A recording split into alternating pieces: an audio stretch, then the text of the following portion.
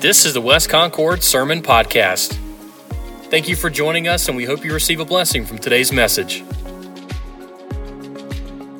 As we gather today, of course, this is a holiday weekend. A lot of people are in, a lot of people are out because we celebrate. And as Aaron mentioned in his devotional time, his reflection time, we should celebrate the freedom of our country. But as he also said, it's not freedom to do whatever we want to do. It's freedom to give God glory. It's freedom to worship Him and to honor Him. Freedom to share His message and to share His love.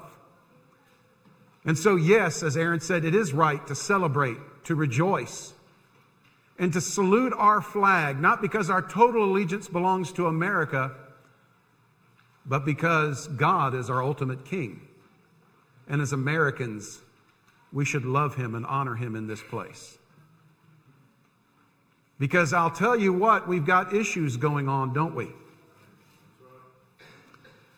There are things happening in this country that are disturbing, upsetting, and quite frankly, I've been around the sun a few times. There's not a lot of newness in that itself.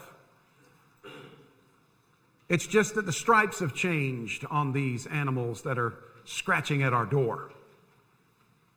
They're getting more intense and more difficult. We've been going through the book of Revelation. We've been looking at what the rest of the story is going to be like as God will one day culminate human history. As He will bring the curtain down on human history and then move us into eternity. And again, some parts of Revelation are very encouraging. Other parts of Revelation are very, very difficult. Last week, we looked at Revelation chapter 13. And we took a very detailed look at individuals that are going to be coming on the scene one day. The Antichrist and the false prophet. And we got a glimpse of the tyranny that will prevail in the world at that time. The tyranny of the culmination of all Gentile power and politics will be embodied in this individual who will be empowered by Satan, counterfeiting Christ. And by his side will be a prophet preaching lies and deceit. They will set up a system where everybody will be enslaved to them economically, spiritually. It is a very difficult and dark chapter. You know, when I look at our country today, and as I think of the celebration of Independence Day on Tuesday, oftentimes we call that the War of Independence that we celebrate, or the Revolutionary War, the birth of our nation. And I don't know about you, but I'm very happy to be an American. This country has been a mess. It has its problems. It's not always lived up to its ideals. But the ideals are sound. I praise God that I was born and raised in this country.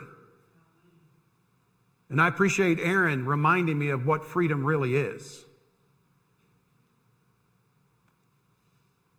When I think of the Revolutionary War, the War of Independence, it was actually also a war of resistance. Because during our colonial period, we were under the thumb of the British monarch, King George III. And the longer this country was existing as a British colony, it was becoming more and more persecuted by that government. Americans, even though at the time they were British subjects, were not well thought of by the British subjects that were considered their cousins. And as time went, the tyranny of the British monarchy became more and more evident until finally the American people had had enough. And they began to resist that tyranny. They began to say, no, we want freedom. And understand this, they understood the actual meaning of freedom back in those days. But they wanted to be out from under that tyranny, to be able to live freely before God and with their fellow human being. So when they put forth the Declaration of Independence on July 4th, 1776, and then when the shot was fired that was heard round the world, it was a resistance to tyranny. And that's what that war was about. Now, I'm a historian. I love history. Any kind of history. I devour it. I think it's fascinating. For lack of a better reason, and this might sound cliche, it is His story. It is God working through humanity, working in humanity, dealing with humanity. And as you read history, it seems like history is strung together by one war after another, by one conflict after another. And in our nation's history, we have many wars. We had Memorial Day celebrations back a couple of months ago. And we went through the litany of conflict that our nation has been involved in and the price that has been paid in each one of those conflicts to secure our freedom. But I'll tell you this, each one of those conflicts was a conflict of resistance. Resistance. Resistance to tyranny. Resistance to something that is not right.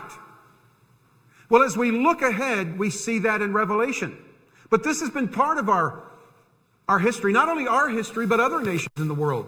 I think we see the culmination some 80 years ago in World War II, when a cancer called Nazism, fascism, was seeking to invade the world at that time, under the auspices of Adolf Hitler, who many believe, and I agree, was a dry run for what the Antichrist is going to be like. Europe was beginning to be overrun. Hitler had taken many of the nations, and in 1940, he captured Paris, and France came under the rule of the Nazis. And under the Nazis, they established a government, the Vichy government. Marshal Pétain, who was a World War I hero, collaborated and colluded with the Nazi leadership and set up a puppet government. And it became difficult in France to live. There was no freedom, and especially if you were Jewish, or if you were of another race, or if you had a physical defect, you came under tremendous persecution.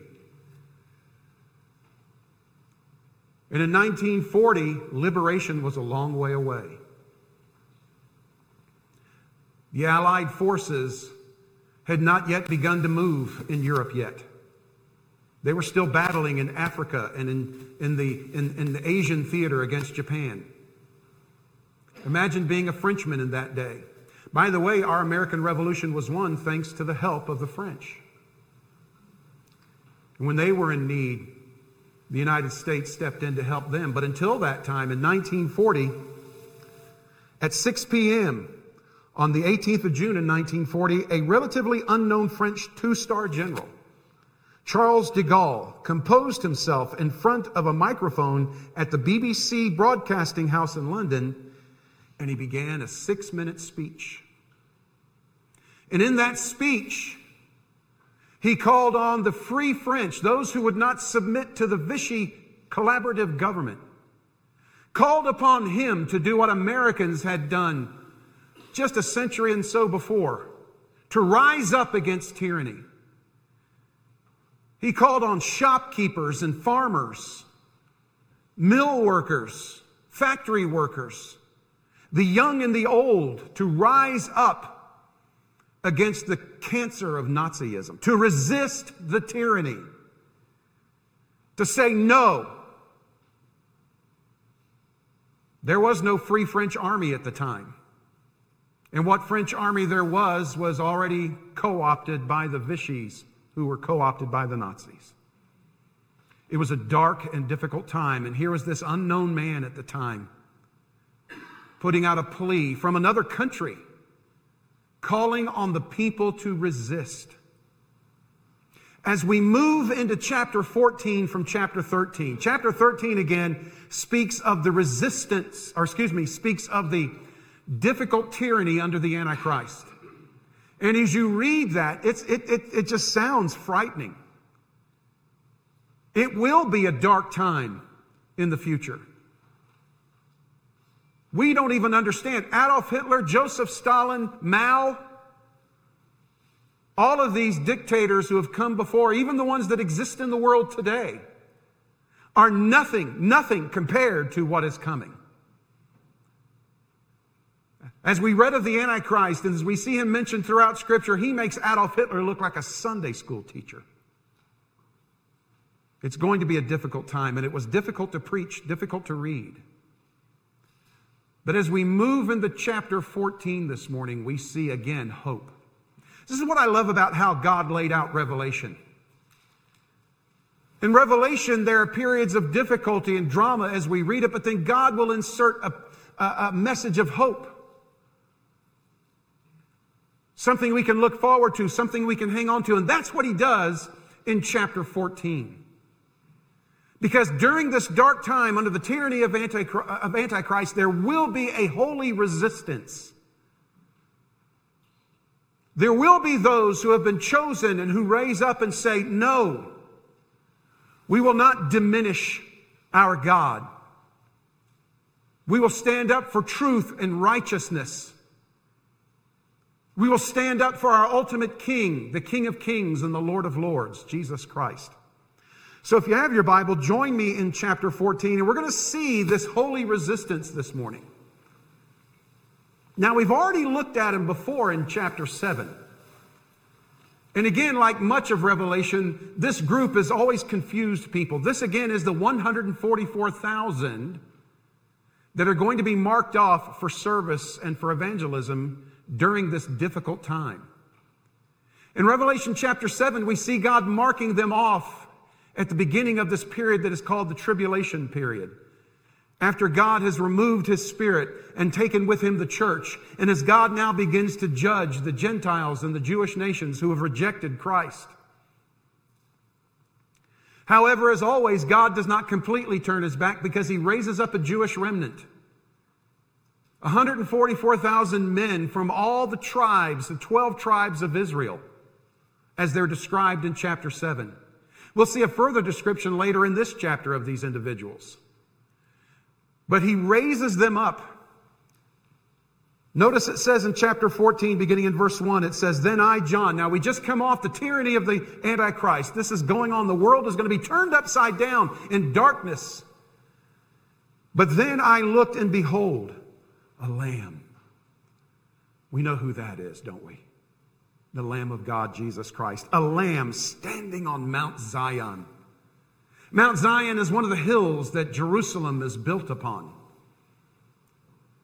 And in the midst of all this horror, in the midst of all this terror, there's God, there's Christ standing in Jerusalem on the Mount of Zion.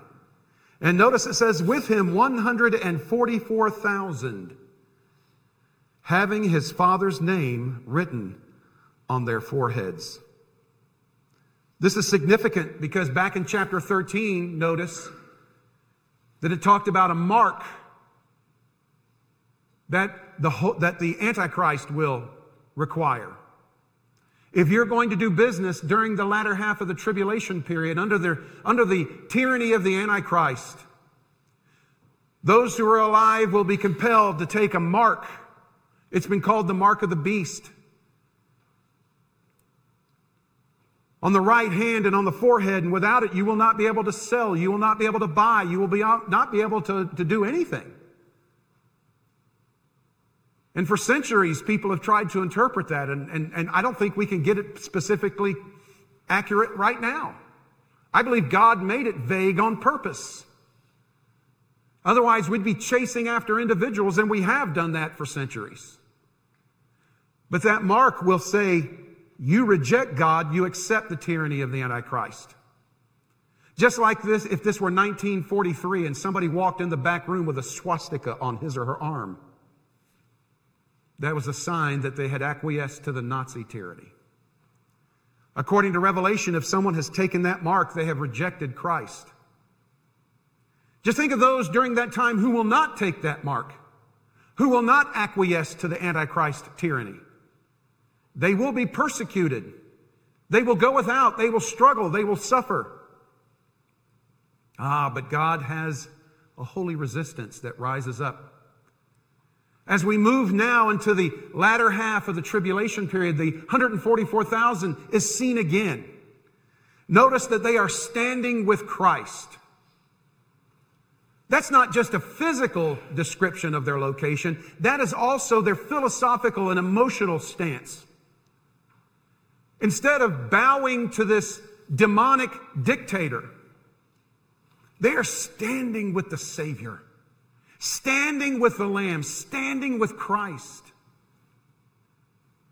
fully aligned with Him, in allegiance with Him. We celebrate the birth of America this week, and I'm excited about it. I love our country. My father served our country in uniform, and were it not for my bad eyes, I would have done the same thing. I have no problem being an American. Again, not a perfect country. I don't know any of them that are. But if I had to pick all the ones in the world to live in, I'm glad I'm here. Amen? But my ultimate allegiance, my ultimate citizenship is in heaven. Christ is my King. That's what Paul said. He was a good Jew. He loved Israel, but he said, my ultimate allegiance, my ultimate citizenship is in heaven. Standing for Christ doesn't just mean standing up and holding a sign or wearing a t-shirt. Standing for Christ means that politically, philosophically, emotionally, and every other way, I stand with Him. And that's what this 144,000 will do. They will stand with Jesus in spite of persecution, in spite of difficulty, in spite of all the terror going on around them. They stood with the Lamb on Mount Zion, right where they could be seen. They weren't Secret Service Christians hiding their faith under their coat, or as the culture would demand, leaving it and keeping it to yourself. Do you know our Christian gospel was never meant to be kept to ourselves? It's good news. That's what the word gospel means. Evangelizomai in the Greek. It means good news. How many of you keep good news to yourself? Some of you don't keep bad news to yourself, but how many keep good news to yourself? They stood with Christ. Let me ask you a question, church. Are we standing with Christ today? Or are we sitting in the corner watching the world go by? Are we sitting in our building, singing our songs and having our cupcakes and while the world deteriorates around us? God raised up a holy resistance. They had allegiance to Christ, and they were marked off by Christ. Again, that's a literal understanding. Notice it says in chapter 14, it says in verse 2, having the Father's name, His Father's name, written on their foreheads. There was a tangible, visible mark that, yes, they were God's. And it wasn't a t-shirt, it wasn't earrings, it wasn't a bumper sticker. God had placed that mark on their foreheads Himself. They were marked out not just for God, but by God. And here's the thing, folks. You and I, while we don't wear a mark put on us by God Himself, we are marked off as believers in Christ. If you know Jesus as Savior, you are a child of God. And yes, you may wear a church t-shirt, a Christian t-shirt, and all this other stuff. I'll tell you, if you do that, you better make sure your life lines up with that. And I'll say this as pastor of this church, don't you dare wear a West Concord Baptist Church t-shirt and go do something immoral or unreasonable or stupid. Or a Christian t-shirt of any kind. But here's the thing, most of the time you don't have to, if you're living for Christ and living out this markedness, you don't have to wear Christian jewelry or Christian apparel. A life of righteousness, holiness, and grace is all the mark you and I need. You will rise up and be different, not better, none of us are better, but different than those around you. See, that's what God needed in this holy resistance. He needed a group that would say no to the Antichrist, no to the false prophet, no to the godless culture, and stand up with the Lamb, marked off by the Lamb, demonstrating their allegiance to Jesus Christ. Oftentimes, we pledge allegiance to the United States of America. I have no problem doing that either. Again, I am an American. People say, well, then you love your country more than you love Jesus. How can you do that? No, that's not true at all. I can love my country and most importantly love Jesus, and I love my country because of Jesus. But we get excited about the allegiance to our flag. What about the allegiance to our Savior? We need to say and stand and not just pledge allegiance to Him, but live in allegiance with Him. Because that's what resistance does. So this 144,000 marked off by God, Jewish men, we find out that they were Jewish in chapter 7. We find out that they're mainly men here in the latter part of this chapter, as we're going to see. But there are also women standing up for the faith too. And I'll say it, even though our country is a mess right now to a great extent, we're still here. Nobody's coming in telling us to stop worshiping. Nobody's standing outside waiting to execute us when we go to our cars. Nobody's going to your home killing you because you're a Christian. No one's telling you you can't go to Walmart because you're a Christian. No one's telling you you can't because you're a Christian. And yet we squander that freedom, as Aaron said.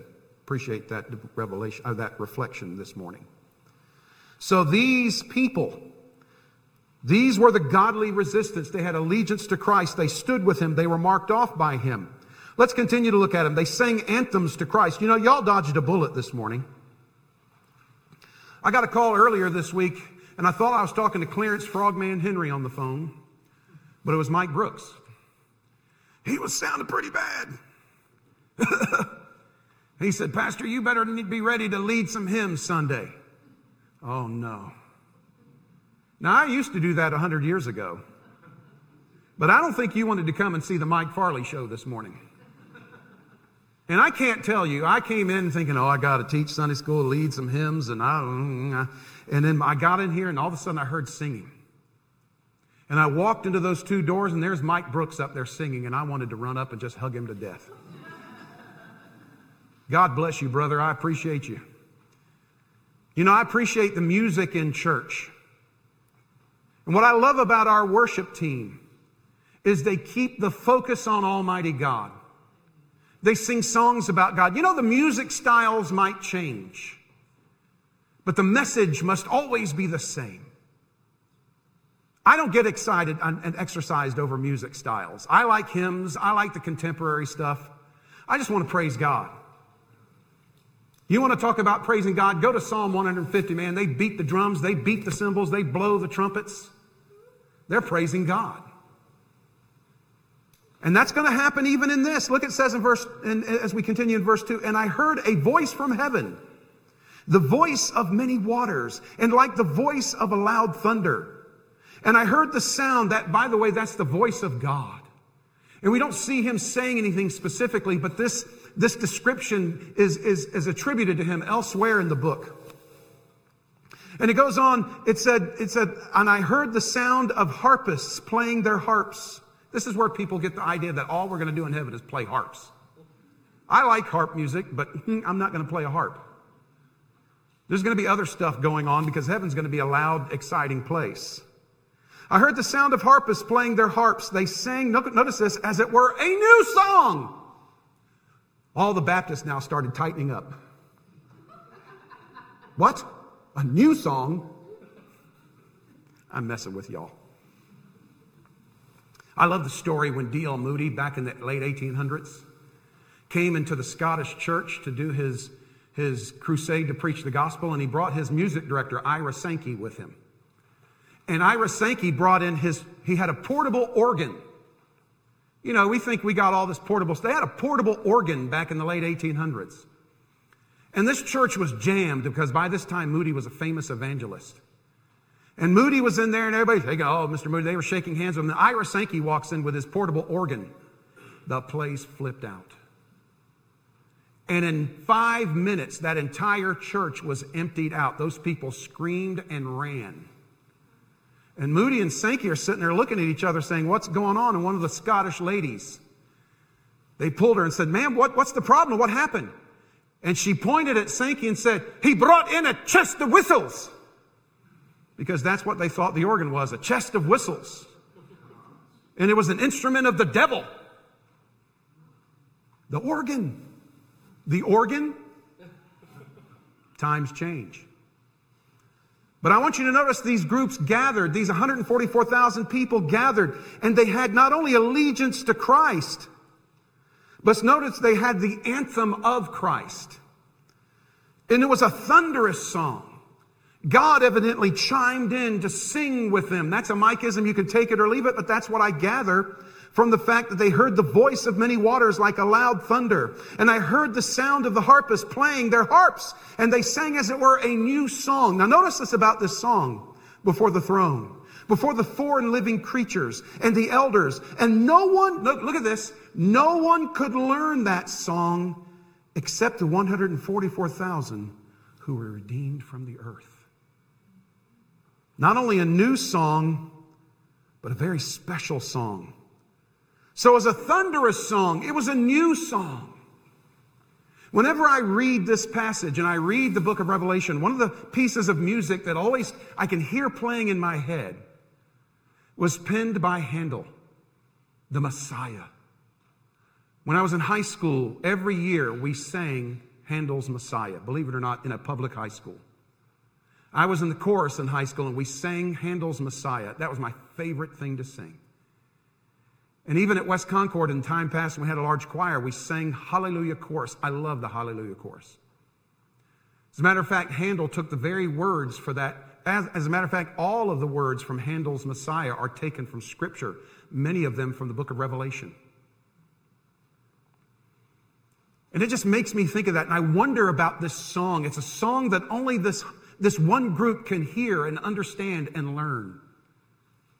You see, because here's the thing about that. When someone takes allegiance to Christ, when someone stands with Him, it's a sacrifice. It's something special. There are times that those people are going to gain insight into things.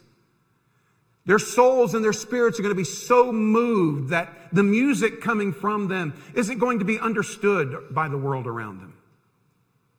I mean, even as we're gathered today, there are people driving up and down the highway right out here, kind of maybe even laughing at us for taking time out of a Sunday to come and gather and listen to music and hear some guy talk. The things that we Christians do, we pray, we give, we read our scriptures, we worship. The world looks at us and thinks we're nuts. They don't understand that. They don't get why we do this. And I'll be honest with you, there's some so-called believers who don't get why we do those things either. Let's just be truthful. Paul says the natural man or the natural person is not able to understand the spiritual. This 144,000, this holy resistance is going to be so filled with God's presence. They're going to be so aligned with Christ that they're going to have a song in their heart that no one else can understand. Over and over in the Old Testament, it talks about singing with a new song. Habakkuk, he says, even when things are going bad in Habakkuk chapter 3, he said, I will sing of the Lord. We are not to mimic our culture. We are not to look like our culture. We are not to adopt the things of our culture. Bless God, we are to stand apart from our culture and stand up. It doesn't mean we go off into a mountain or hide in this building. We live in the world. We're among the world. But listen, we're not to be of the world. So they had a new song. It was a thunderous song. And for whatever reason, it was an exclusive song. That these wonderful resistance fighters, spiritual fighters, could sing and they could get it. They can get it. I remember listening to Madalyn Murray O'Hair. Any of y'all remember who she was? Some of you do, some of you don't. Back in the 60s, she was the most prominent atheist in American culture. You could say she was responsible almost primarily for running God out of the public schools. And she was just a virile atheist. She would debate anybody and put them down. But one day she had a moment of weakness. And in a radio interview, she said, you know, at Christmas time, I haven't ever told this to anybody. She said, but at Christmas time, I'll go find a little church where they're singing the Christmas hymns and songs. And she said, I'll go inside and sit in the back row where nobody knows me or sees me. And I'll listen. She said, because I love that music. And she says, I love the message of grace and peace. She said, I can't believe it, but I love it. I wonder if God wasn't trying to reach into her heart. But yeah, there are going to be people who don't understand what we do and why we do what we do. And today, if they don't understand you, they call you bigot, homophobe, hater. Because we no longer live in a day of courteous interaction. If you disagree with much in the culture, you are canceled, you are shut down, you are shut up. But as we sing, whether it's a hymn or a contemporary chorus, as we lift up God Almighty, we need to sing those anthems. But this group, this holy resistance group, they had a song. It's like back in World War II. They had the Indian code talkers, the Navajo code talkers. And oftentimes they would get Native Americans in the armies and in the navies, and they would have some civilians whom they would station with the Free French and throughout Europe. And they used them because they spoke in their Native American dialect, their tribal language, that the Germans had no way of knowing and understanding what it was all about. But they were able to pass on information and sensitive information. They were able to pass messages that way. And it got past the Germans. And I think they even used them in the Asian theater against the Japanese. And the Germans and Japanese had no idea. They used several different tribes of Native Americans to communicate those messages. People aren't going to understand us, folks. Don't look for it. And in the day when they're going to be singing praises to the culture and the tyranny of the Antichrist, God's people are going to rise up and sing a new song. Amen?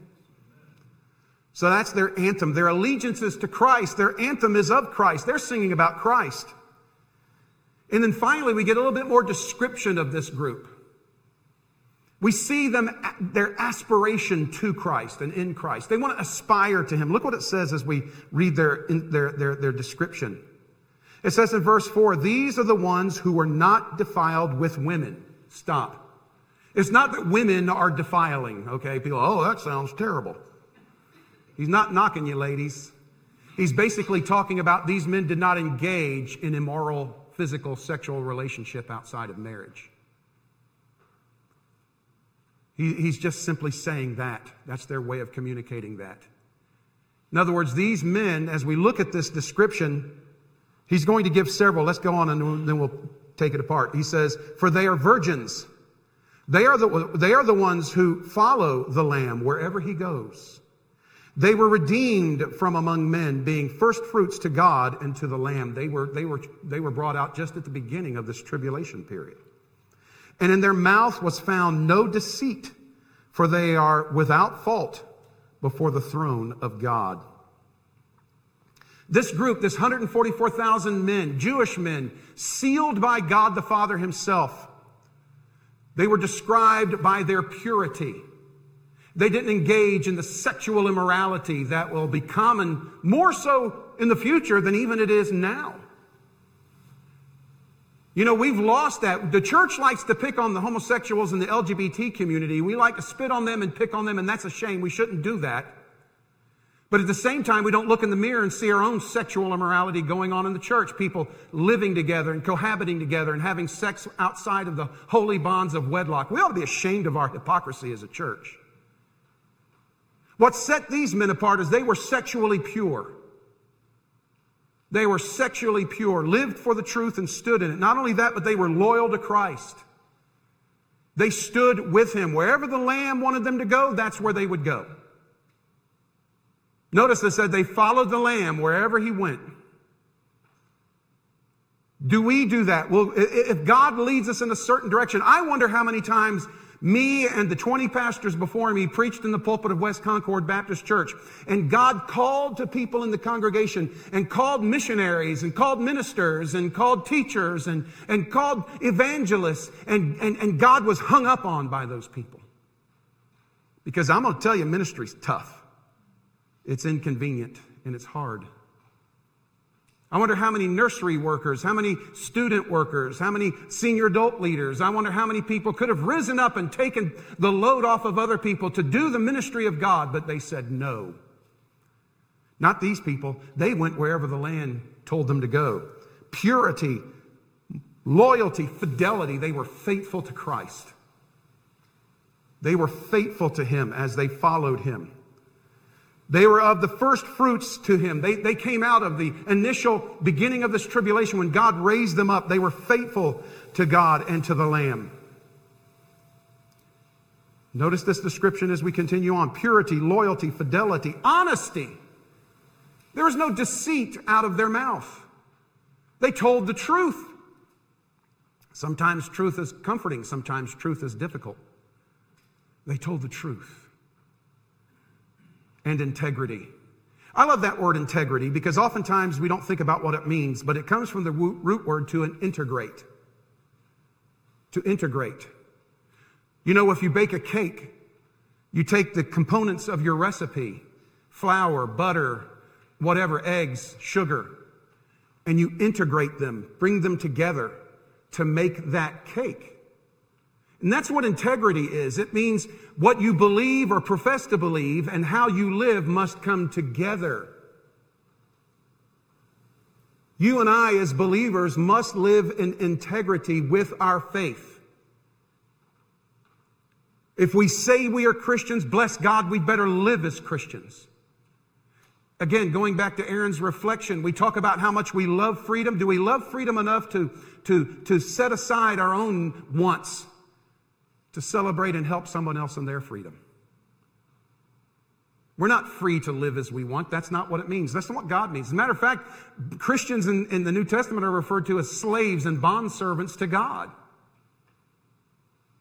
Yet Paul spends the book of Galatians speaking of our liberty. We don't understand freedom. But these witnesses, this 144,000, these were men of biblical and spiritual integrity. So as we look at these people, we see them. We see their allegiance to Christ. They stand with the Lamb, marked off by the Lamb. We see their anthem, their song, not singing the praises of the culture, but it's a thunderous song. It's a new song because it glorifies Almighty God. And it's an exclusive song because the world just can't understand it. Can't understand it.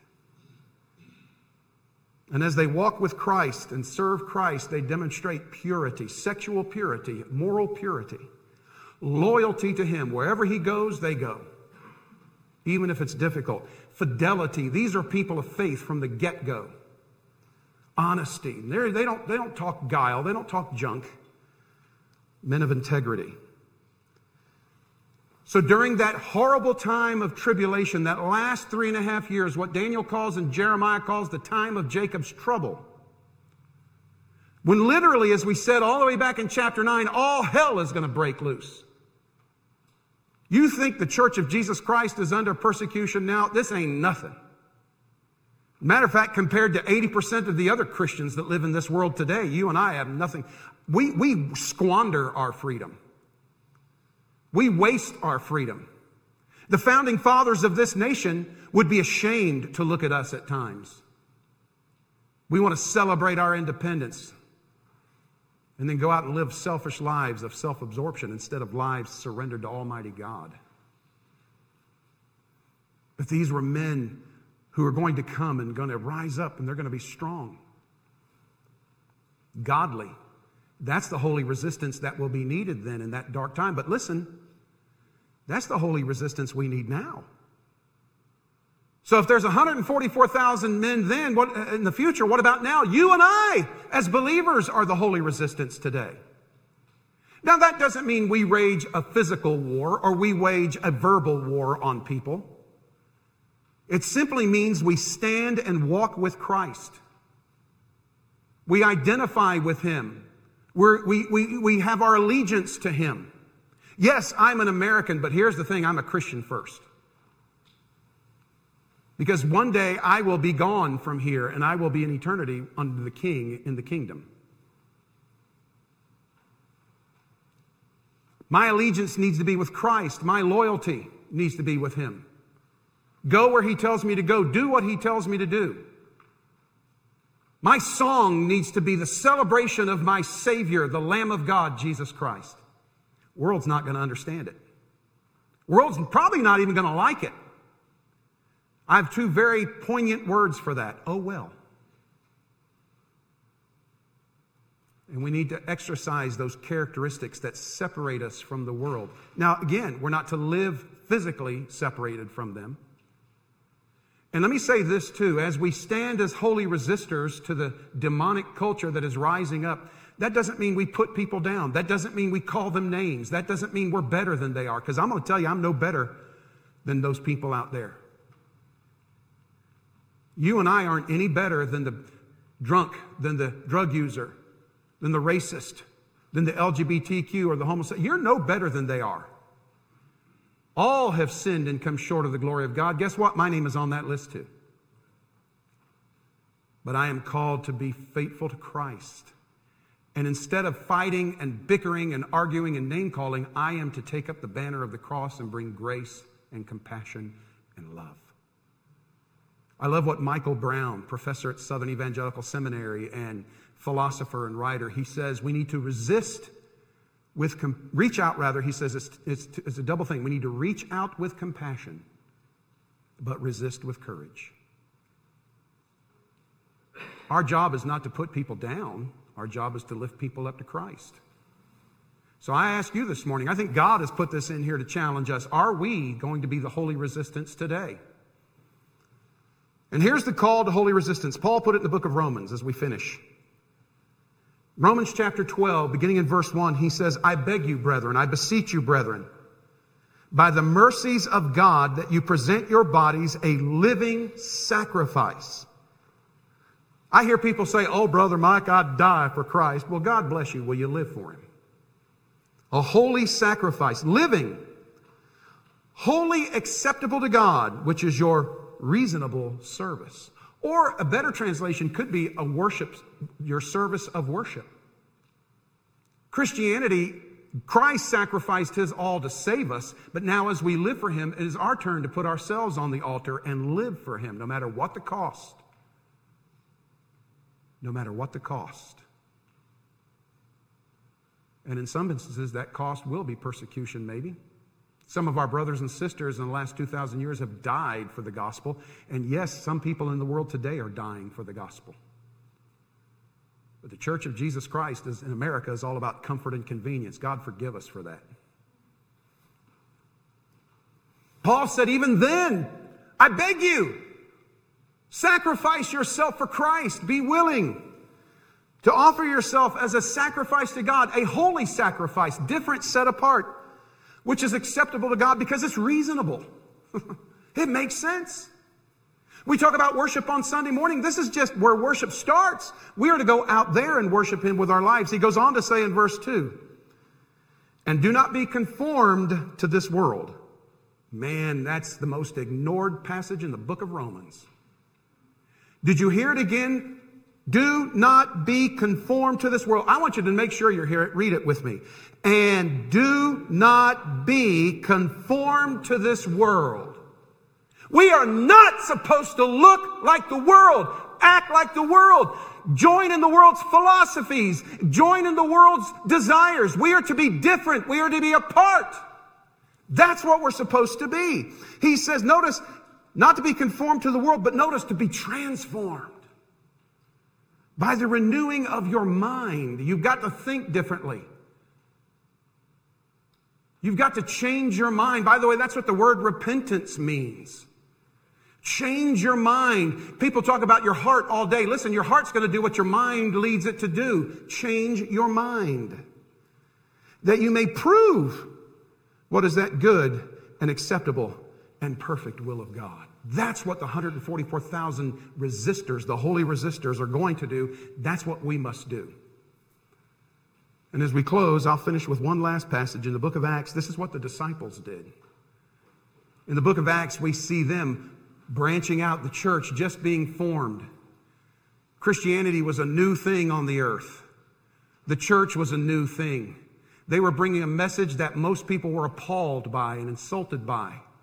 As a matter of fact, many times the disciples, Peter, James, and John, and others were thrown in prison. And it was in prison that the Holy Spirit of God came to Peter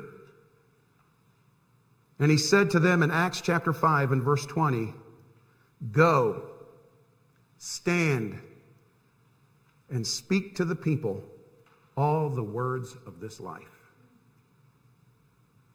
That's it. That's what the 144,000 will do.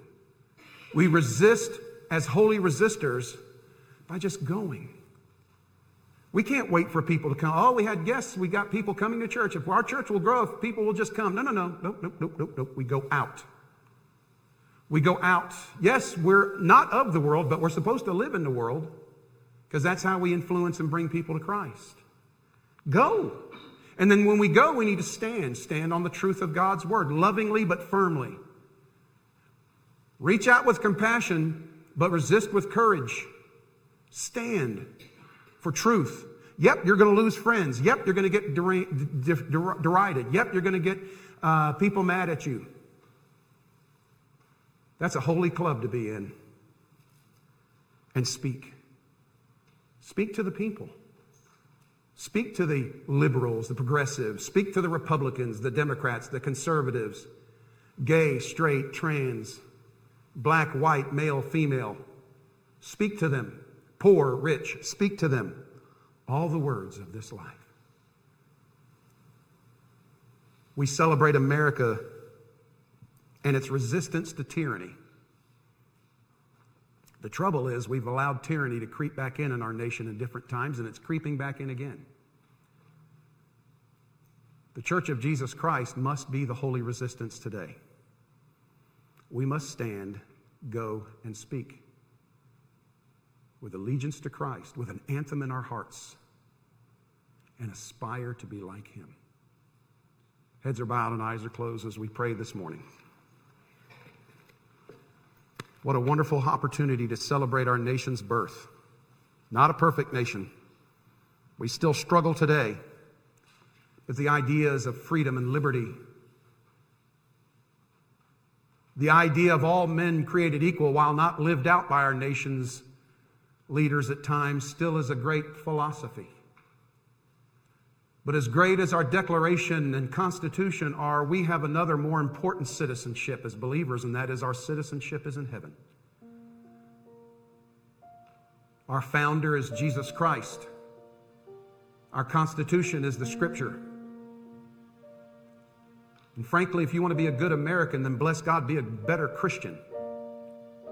Because that is what is going to change this nation. No politician, no presidential election, no governor, Congress. Stand up and be loving but firm in your faith in Christ. Be different. Be uniquely and wonderfully different. Not in a condescending, critical way, but in a way that points to God. We are the holy resistance today. It's us. During a time of great turmoil and hellish tyranny. Why can't we do it today when we're not quite under that? I think God is calling me and you to be what God needs us to be.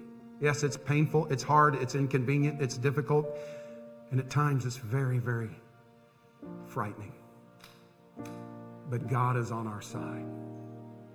He said in the book of James, "Greater is He that is in me than he that is in the world." Jesus said at the end of His commission in Matthew, "I will never leave you nor forsake you." So God is calling us this morning to stand and surrender to Him. I wonder how many of you will do it. And I'm not going to have an aisle invitation on purpose. I don't want anybody coming in here putting on a show this morning. I want to see what we do as we go out. All of you are capable. All of you who know Christ can change this world for eternity. Starting with your family, your friends, and standing up and saying lovingly but firmly no to anything ungodly. But we also must live godly lives to back that up. If you're here and you don't know Christ, Jesus died to set you free. Just like their soldiers in the Revolutionary War died to set us free. Just like during the Civil War, soldiers died to set the enslaved free. So Jesus died to set you and I free ultimately. He was buried and rose again from the dead, and all who come to Him, owning their sin, confessing their sin, and falling on Him completely, trusting Him by faith, God said, "I will save you." and give you everlasting life. So this morning, if you don't know Christ, you can know him by trusting him, talking to him, admitting your sin, confessing your sin, and believe on him. Not just in him, but on him. Trust on him. But if you're here and you know Christ, you at your school, at your job, in your family, in your neighborhood, you are an I. If you know Christ, you and I are supposed to be the holy resistance. You and I are supposed to be the forerunners of that 144,000 that will one day stand up in that bleak and horrible time. And if this country is going to change, if this country is going to become united again, back into righteousness and holiness again, it's not going to happen in the White House. It's going to happen in your house. Let's stand as we pray. Heavenly Father, we thank you for the country again that we live in. I thank you, Lord, that I can stand here and preach and pray and no one is carrying me away. I thank you that I can own a Bible, several Bibles. I thank you that I can still talk about Christ. I thank you for the men and women who died in our nation's wars and military fighting to give us that freedom. I thank you for founding fathers who had the ideal of freedom and liberty drawn from Judeo-Christian teaching. Father, forgive us as a nation. We've not always lived up to that, and many have not been able to appreciate that in our country. But Father, may that change start here. May that start at West Concord Baptist Church. Because, Father, you've started big things with small groups. Help us to be the holy resistance. Help us to reach out with love and compassion. But help us also to resist with courage and allegiance to you. I pray that you'll work in every heart and mind in this congregation and those who are watching online. I pray that you'll start with me. And Father, I pray that you'll do something grand and great and get the glory for it. We ask all of this in Jesus' name. And all of God's people said, Amen.